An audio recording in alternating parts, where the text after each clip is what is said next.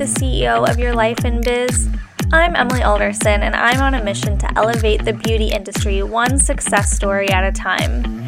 If knowledge is power and seeing is believing, imagine what could happen if you expanded your mind to the possibilities. What kind of shift could you make happen? This is Stories with Stylists.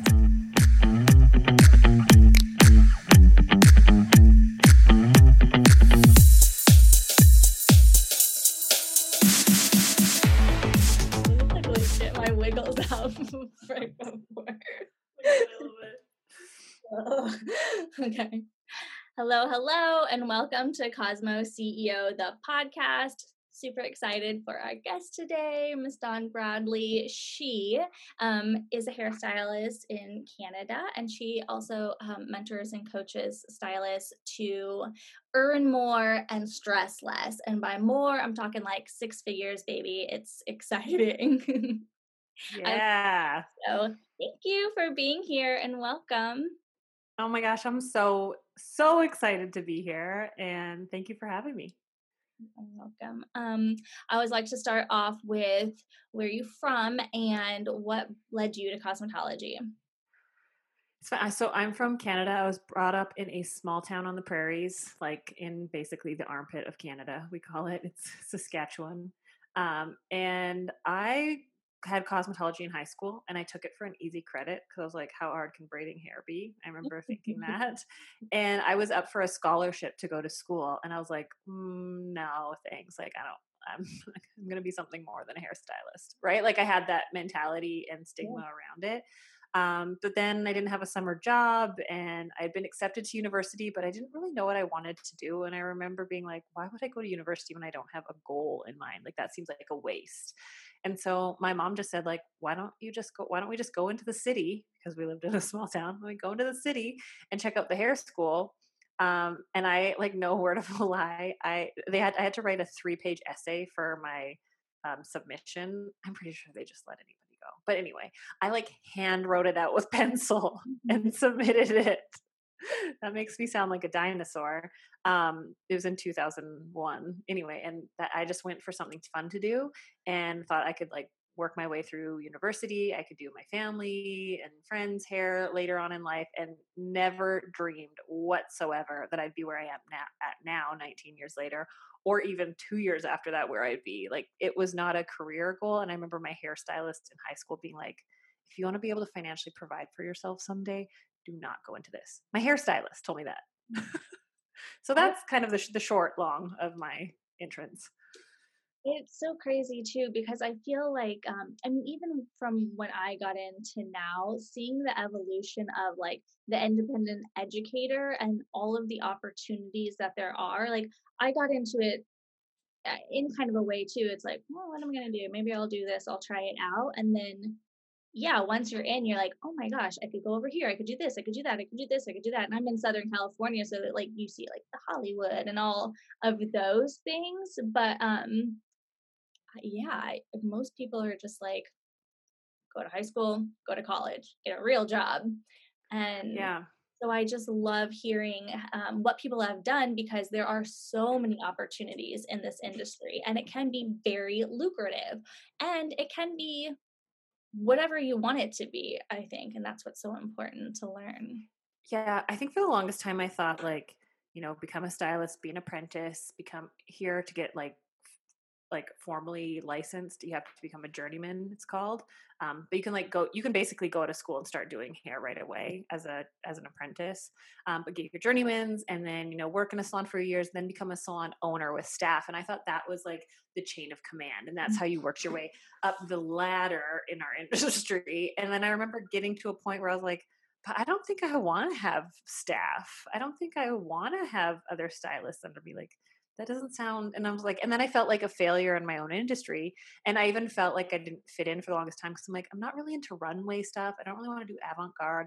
I'm not attracted to competing in shows and doing, like, I just want to make the person in my chair feel amazing. And I want them to walk out feeling more confident. And if I can, by the exterior, do some sort of stuff, because I struggled with being like, am I even contributing to the world in a worthwhile way? Like, I'm just doing a vanity type service. And I was like, but if I can buy the appointment and by doing their hair can make them feel better on the inside by doing something externally, then my job is like, when I shifted that perspective, I was like, I feel fulfilled.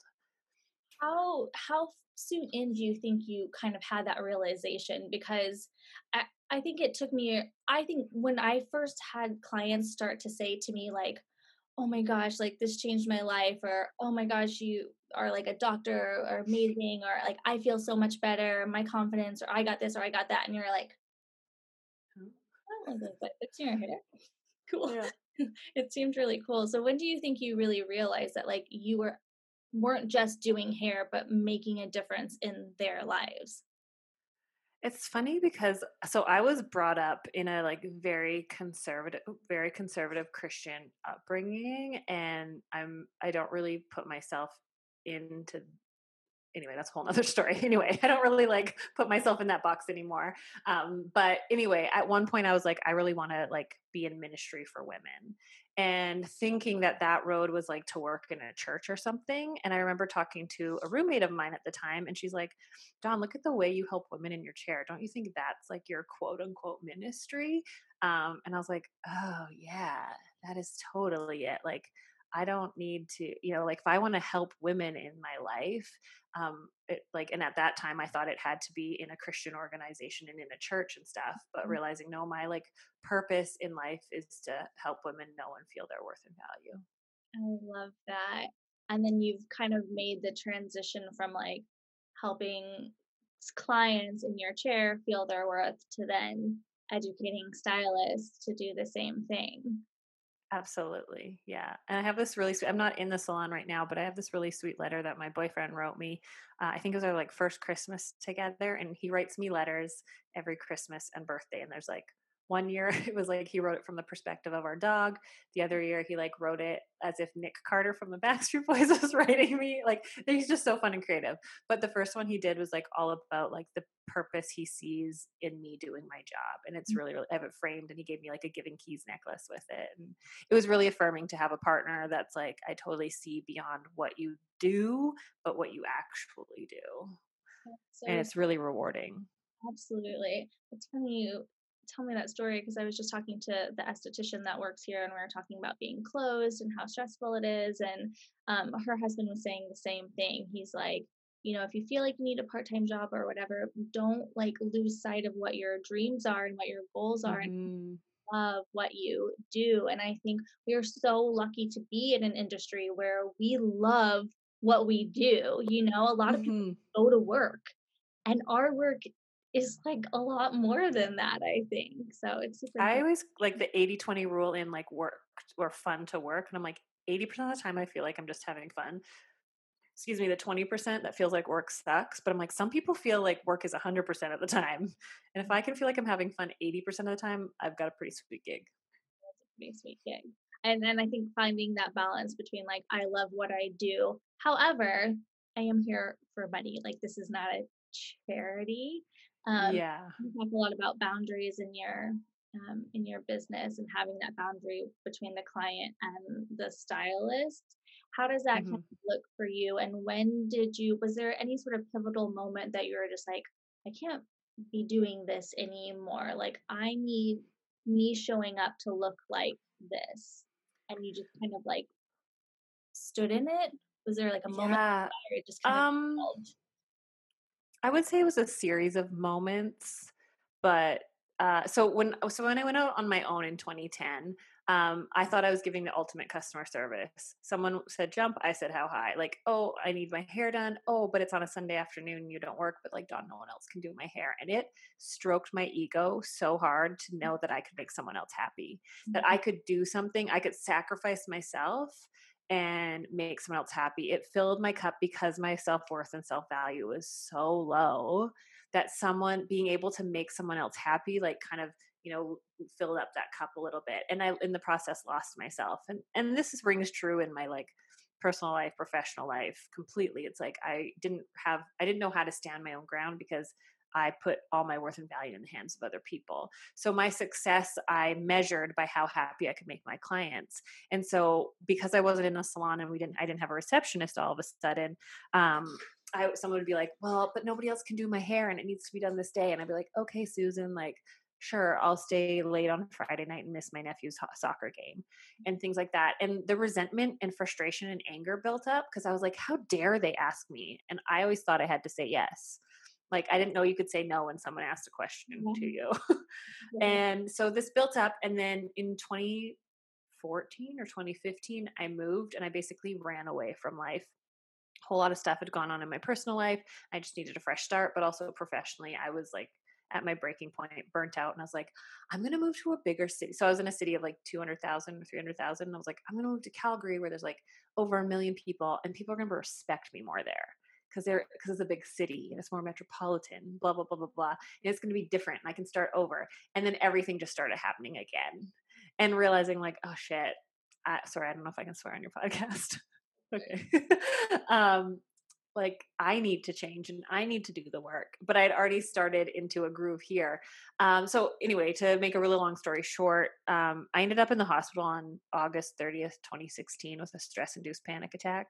I thought I was dying. Felt like I was suffocating. I couldn't breathe. By the time we got in the ER, I thought they were taking me to a doctor and they just took me to another waiting room. And that's when like it went to a whole new level. Cause you know, when you have to go pee and then you're like, okay, there's the bathroom door and you like go and it's locked and then you have to pee like way worse. That's kind of how I have weird analogies. That's kind of how that I was like, I'm going to see a doctor. Oh God, another waiting Like, room. can you find because the doctor's coming? Oh wait, no, he's not. Yeah. Yeah. And like we have free healthcare in Canada, which is wonderful, but it means you wait a whole lot longer for things. And so my arms went numb, my face went soggy, and I thought like my body was shutting down. And my boyfriend, like he was like, he could tell externally that I was fine, but like I didn't know I was having a panic attack. So I didn't know what was going on. And that whole night I thought about work, which is crazy. Like the night you think you're dying, you're thinking about work. And I saw an energy worker later on, and she said, interesting, because I was throwing up every 20 minutes. Mm-hmm. And she's like, interesting that you were like, what were you thinking about? And I told her about like, I had these big things coming up, and I just thought I should refund all the students. I should play small. I should like get off the internet and like go live in like the forest, which I'm not domestic, so I wouldn't last a day. And she's like, interesting, because throwing up is like your solar plexus chakra if you're into that stuff. And she's like, and that's where your self-worth and your self-value lie. She's like, it's like you literally purged. And from that day, everything's shifted. I've also had to make a conscious effort to shift, but a lot of it, I just was like, I can't continue on that way. And I got really stubborn to stand up for myself. That was a really long answer. Sorry. No, this is all about stories, and we're just Okay. sharing the real experiences of, yeah, just like everybody's life and everybody's story is different. And I mean, the fact that you had to go to the hospital, you know, your body and your mind was like, Dawn, wake Right? the fuck up! Like we gotta make some changes. So yeah, and it took 16 years. I was 16 years in, but I'm, you know, I would never wish that on my worst enemy, but I'm so thankful it happened because it opened up my eyes to a whole new way of running a business and the way many businesses run, but realizing I was a people pleaser, I was a very empathetic person, and I wasn't running my business, it was running me. yeah, and I think a lot of time there's sort of like an industry standard of that hustle and that like work. A hairstylist looks like this. You have to grind. You have to do these levels. And then now that you're on the other side of it, and you're like, actually, I'm over here and Yeah. I'm doing things this way, and it's pretty awesome, you know. So I think that's And the cool thing is like I didn't have anybody, like there was no mentorship for solo stylists at the time. Like there was other business education I was taking, but they didn't get our industry. They didn't get like how it was more than just a transaction, it's a relationship. And so and like a friendship that's like kind of confusing because they pay me, but it feels like a friend, but I feel obligated. And you know, so and so just lost their job and now I guess I should just probably discount or give them their service because now I feel obligated, and all this obligation, expectation I felt, and confusion, and nobody else that I went to for business advice got it. They were just like, no, Dawn, this is how you run a business. And I'm like, you don't get it though, it's different. like Yeah. I watch their kids grow up, they tell me secrets, that they don't tell their Yeah. friends, and it does feel it's like you know everything about them and they know everything about you, but you like wouldn't go to Thanksgiving dinner with them or whatever you do in Canada. You know what I mean? Like you're not We have actually Thanksgiving too. like, you're not like Just at actually a different time. It's in October. Anyway, sidetrack. you still get pumpkin spice We latte. do. Yeah. Yeah, Yeah. it's funny. And I actually have oh, sorry. It's just as a unique relationship. Mhm. Hmm. It's a one-sided relationship, and I know this might ruffle some feathers and some hairstylists will completely disagree with me, and that's 100% okay. But it truly it we think it's a friendship, and they even sometimes think it's a friendship until it doesn't serve them anymore, because ultimately it is a business relationship. And it's a hard truth, and like when you're in it you don't want to believe it. I had clients that I loved and cared about, and they cared about me, but as soon as I wasn't able to fit their needs anymore, it wasn't that they would make time or move around. It was all about convenience, or whatever price or whatever. Like there's so many different things. And I think the really hard thing I had to learn was like, I can be friendly with my clients, but I can't be friends with them. Or I need to have really clear cut boundaries, because these clients that I cared for, I came in on the weekends, stayed late for, because I felt like we had that connection, and maybe we even hung out one or two times. But as soon as I needed something from the relationship, which I don't believe we should ask anything of our clients because we are getting paid by them, it is a business relationship. But I remember thinking that I had that reciprocated relationship. And when I needed something, or when I took 3 months off work when my dog died, and the ones that I thought would be the most understanding weren't. And it was kind of like this moment of like, oh, wow, like this has always been about them. And no wonder they love me so much, because like who doesn't want a one-sided friendship when it's always all about them? Let me talk about what's going on in my life. You tell, like, make me feel better, make me feel good, like pour into me, and it literally requires no effort on their part. Of course that's the ultimate friendship, but they don't realize it either. Yeah. Oh my gosh. It's so good. I do you thinking about your anxiety and your panic attack, like you said, you had no idea what was actually happening at the time. Did you feel like, have you always struggled with anxiety? Was it something that you recognized before and were kind of navigating? So I was formally diagnosed with depression at 19 years old, and I don't think I knew what anxiety was probably, I would say like in the last, like, for sure 10 years, maybe less. Like I had no idea. And it wasn't until I moved here to Calgary that I really understood. In hindsight, I can see where it was in my life ever present, right? Like I can see how anxiety's been part of my life since the day I was born, probably, since like a very young kid. But not knowing what it was, not knowing how to understand it, not knowing how to deal with it. I always just thought I was super awkward and weird and said things at weird times. But that was just my anxiety. I'm not the one who gets anxious and retreats. I'm the one that like spews my guts when I'm nervous and anxious. So yeah, I think I really started to understand it 6 years ago, to be honest. Yeah. My brother has always suffered from anxiety and the same thing, like we didn't know and we had no idea, and I have never felt anything like that before, so it's kind of hard to empathize with this. Like I think that's always the case with mental illness, is that even though Yeah. the brain is a body part just like anything else, like a broken arm or, a disease Hmm. or whatever, but you when looking back, he always had a tummy ache, and so Mm, that tummy ache, that was his anxiety. Yeah, and he was yeah. gonna deal with it in a similar way. Like we had tornadoes growing up and he would turn green, like green, white, deathly afraid of tornadoes, and that was his anxiety, but then he would like pretend he was a storm chaser, So it was confusing too. Like you were outgoing, so you didn't like seem sick in air quotes. Um, Hmm. so I think it's interesting to just kind of like look back in hindsight. What would you say you do now to kind of navigate it? Can you feel it coming on? How do you move through it? What's that look like for you?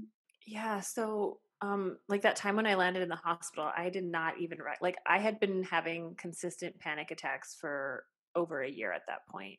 And like more than I'd ever before. Like anxiety would arise, but I don't think I ever really well, no, I had gotten a prescription for Ativan before, but I don't think I even knew what what I was using it for. Yeah. Um, but I had been like since it had kind of got under control, and then moving like kind of spurred it on because I was wanting to, show off a good front and wanting to be this perfect version of myself, and that was what spurred on my anxiety, was trying to be someone I wasn't.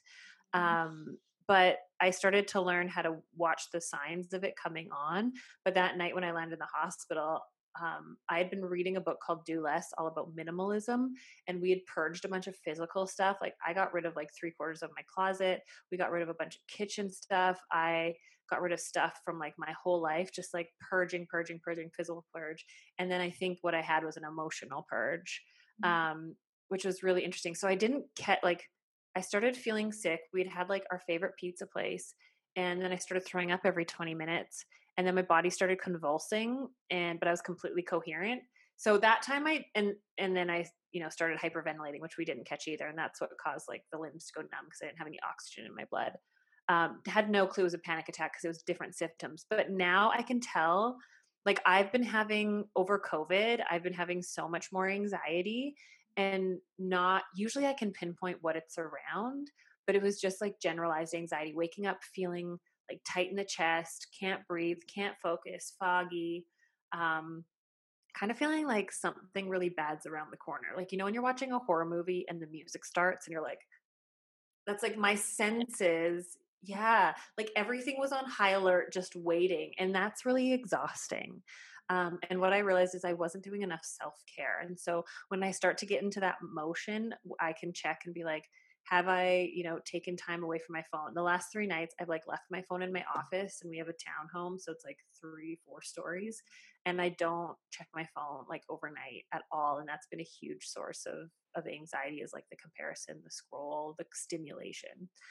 So just really watching, sorry, to answer your question again, I have to really check in with my body and be like mind and body present and be really aware, because sometimes my anxiety will creep on. I won't even realize it. I'll realize I'm holding my breath.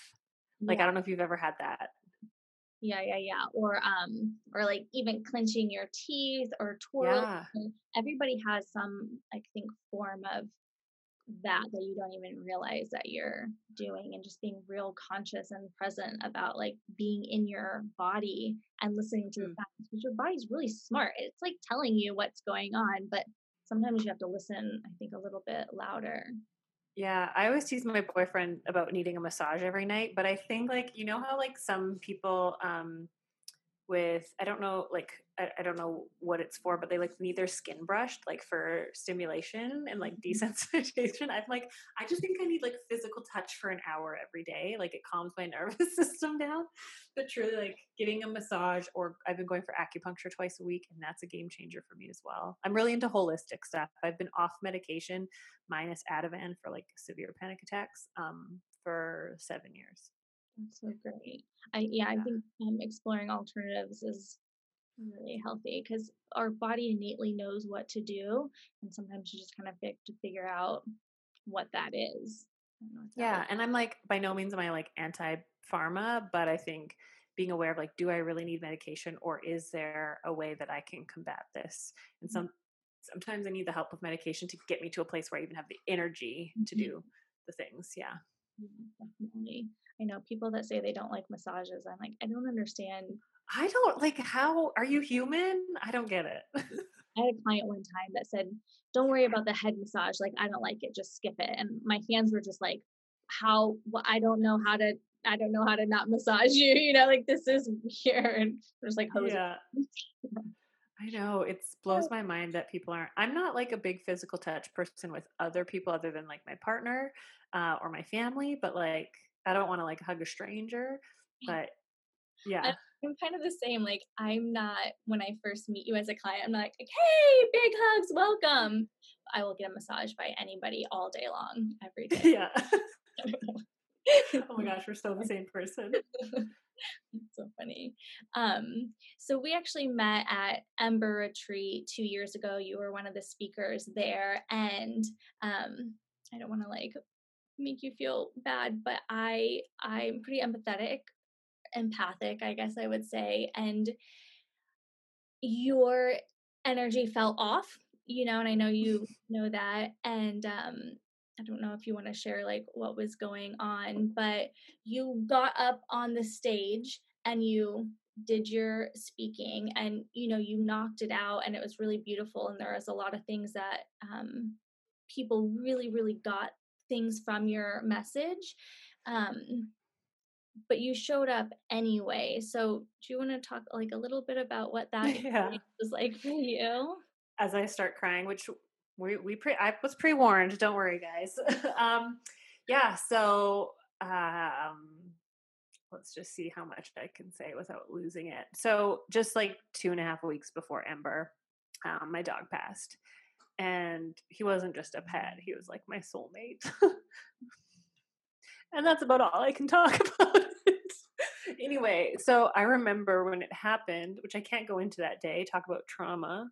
Um, but realizing like I had these commitments and trying to figure out what do I do. And I just wanted to like run as far away from life as possible. And I actually, he passed on a Tuesday night, and I actually packed up and drove and taught a class that following Monday Mhm. to like 30 hairstylists. And everyone's like that. I still get people being like, that was the most amazing class. I don't remember a second of it. I was like, when you're going through grief and when you're going through shock, because, his passing was not expected, um, your body and your brain just kind of go into like fight or flight mode and crisis mode. And I don't think me Dawn was present for months.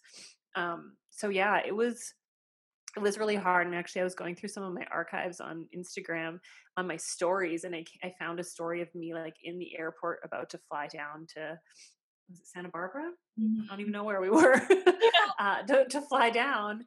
And I can like watching it like broke my heart because I was like, oh yeah, like it's like, hey guys, I'm in the airport, so excited. Like it was like robotic. It wasn't me, and like I was deep in the grief. And I remember like having to pop Ativans every single day while I was down there just to get through the days, and having to like miss out on the mornings just because my body needed so much sleep.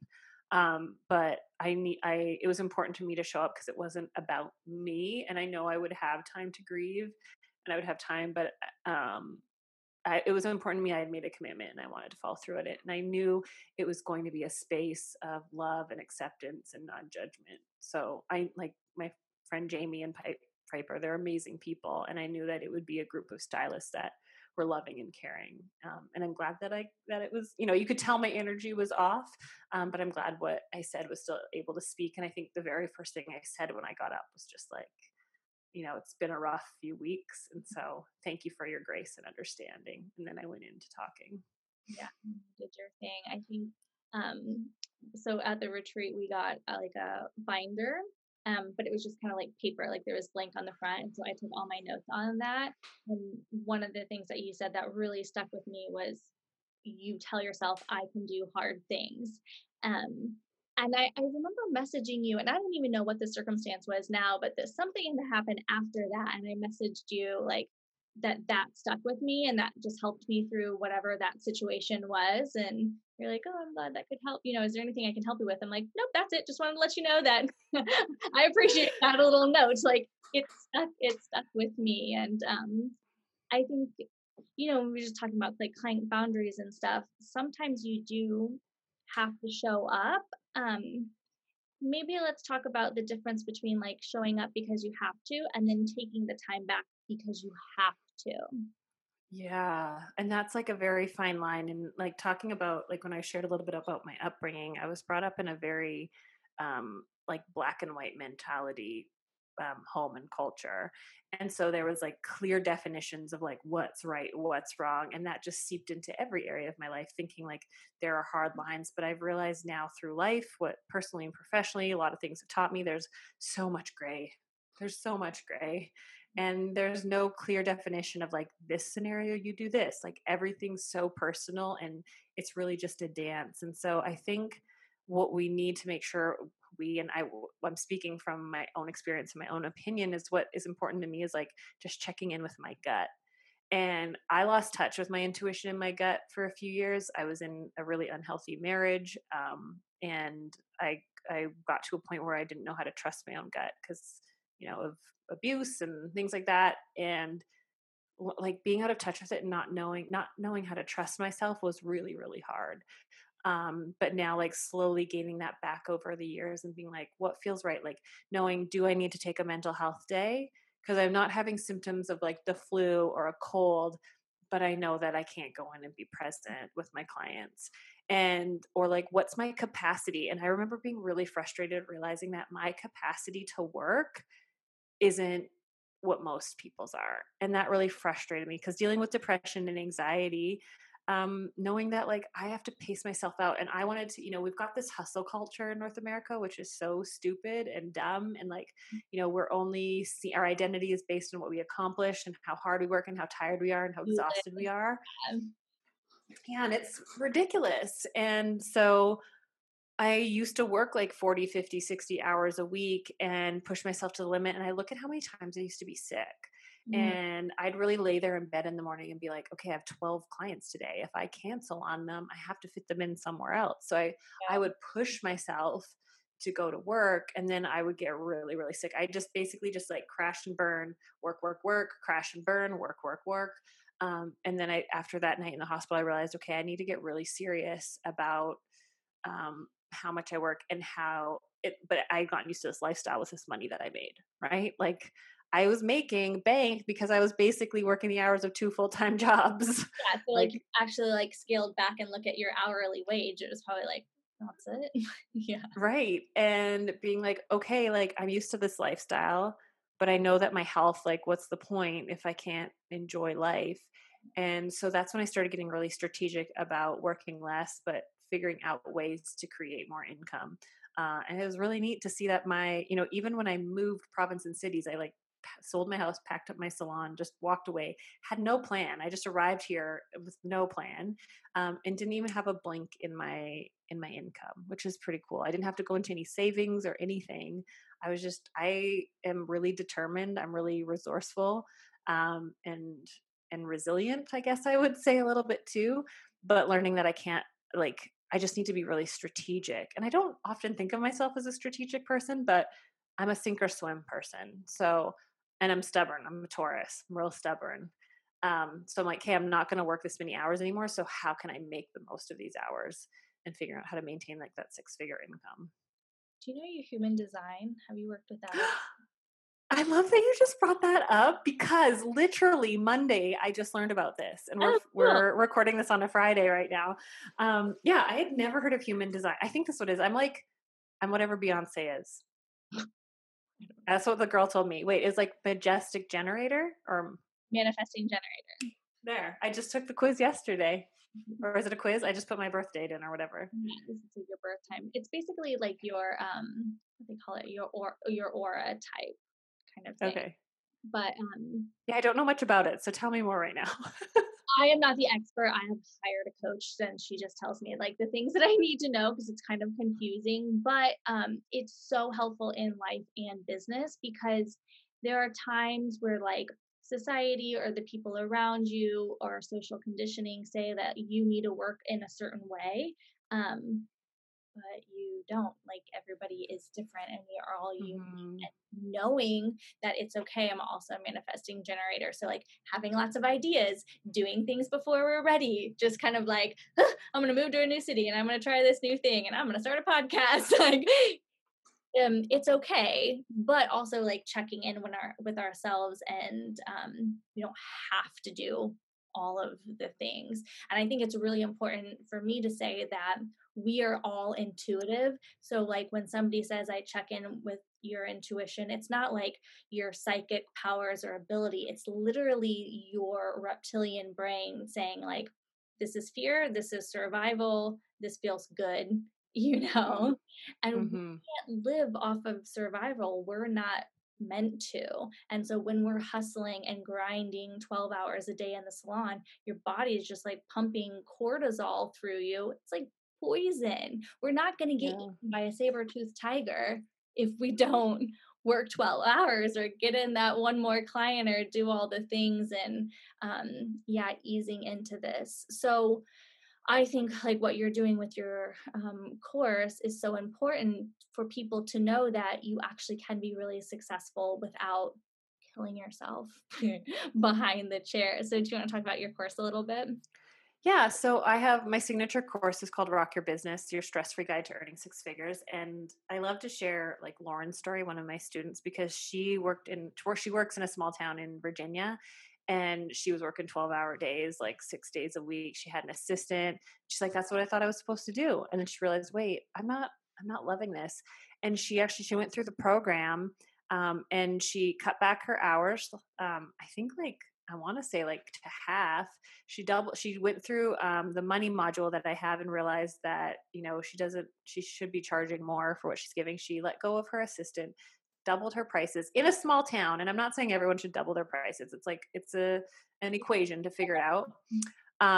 But she worked less last year in 2019 and made $30,000 more and officially became a six-figure stylist. Amazing.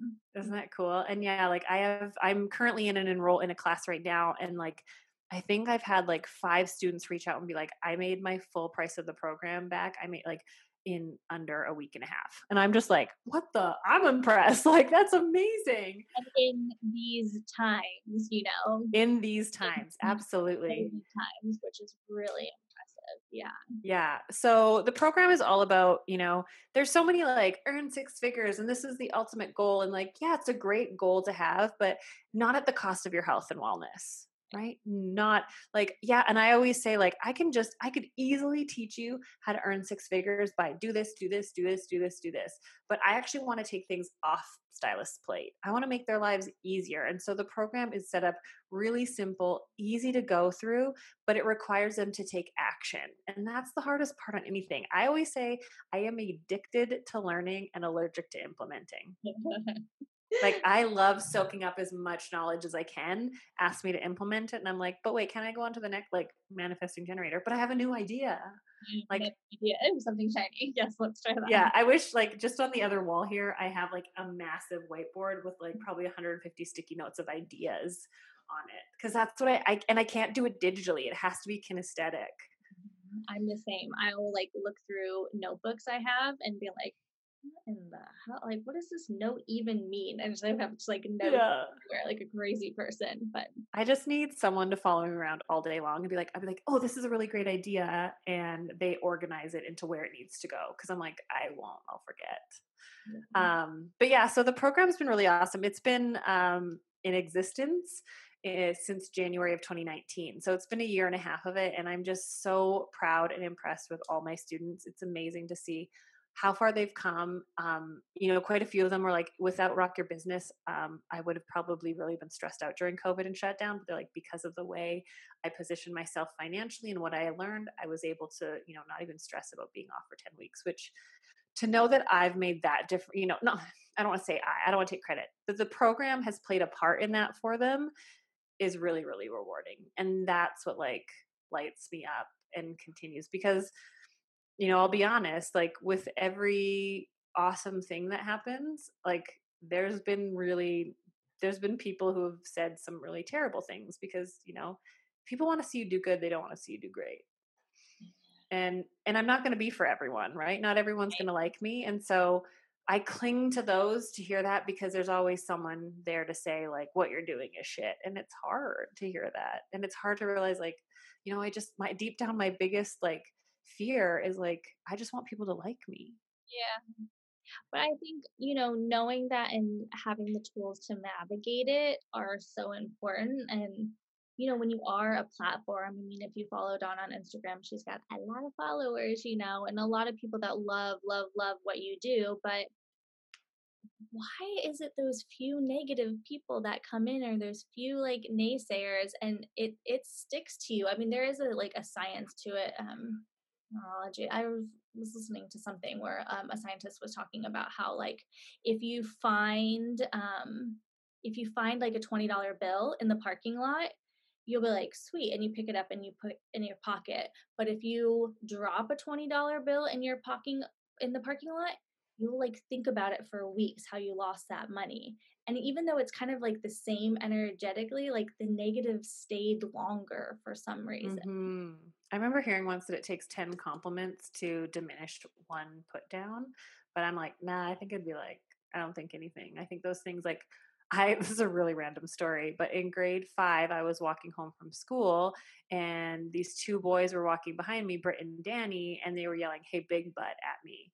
And my entire life that stuck with me thinking I have a big butt. Like those comments get ingrained into us, and like when it's something that creates an awareness or an insecurity, those things run deep and they're hard to overcome and they're hard to undo.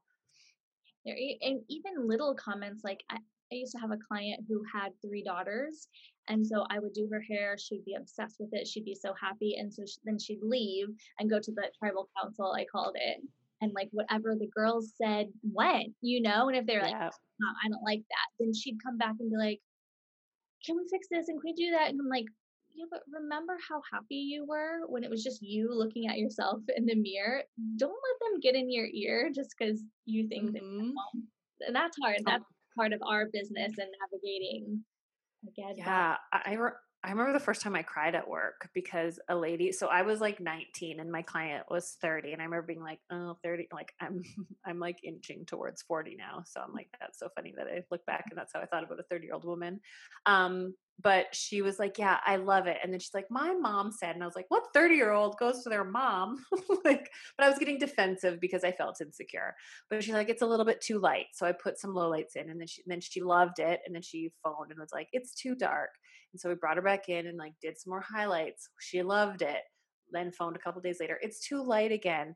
And I remember my boss being like, "I back you on whatever you decide for this." So I said to her, I'm like, "Unfortunately, I've fixed it twice for you. And I feel like I just can't make you happy."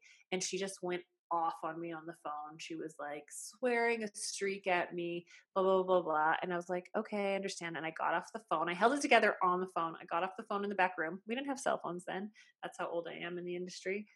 Got off the phone, sat down, and like my coworkers were in the back room, just like looked at me, and I just burst into tears, being like, "Why are people so mean?" But we all have our own shit we're dealing with. That is true to remember. And I've had instances where people, yeah, have like come at me about something, and then I see them later and it's like it never happened. I'm like, "You yelled at me about, Hmm. one layer, like right here, but they were just having a bad day." eh, you Yeah. know? So challenging. This business. Hmm. But when it's so great. And yeah, I think it's exciting. What do I want to lead with? Okay, tips for, since you've like rebuilt your clientele multiple times. Like a quick tip if somebody's like scared to move because XYZ. Right. So you just got to be really stubborn about your goals, but flexible about your approach. That's my mic That is drop a moment. quick tip.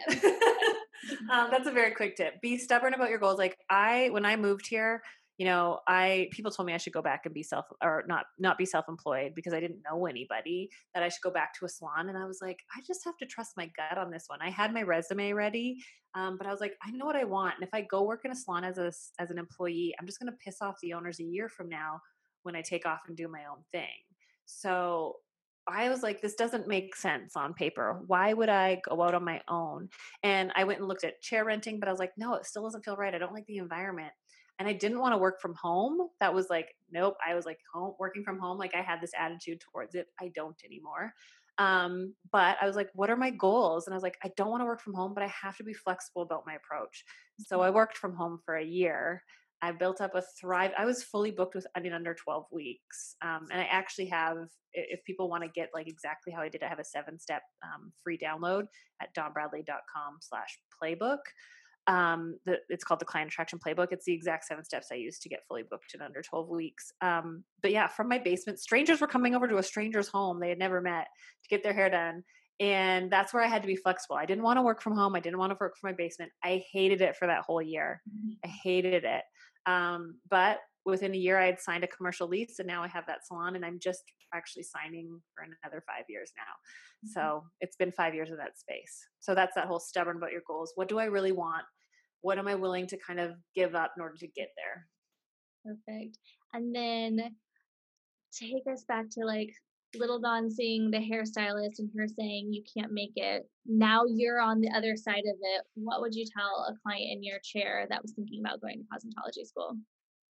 Oh, I'd be like, go for it. This could be the most fulfilling decision you ever make, and you can be extremely profitable.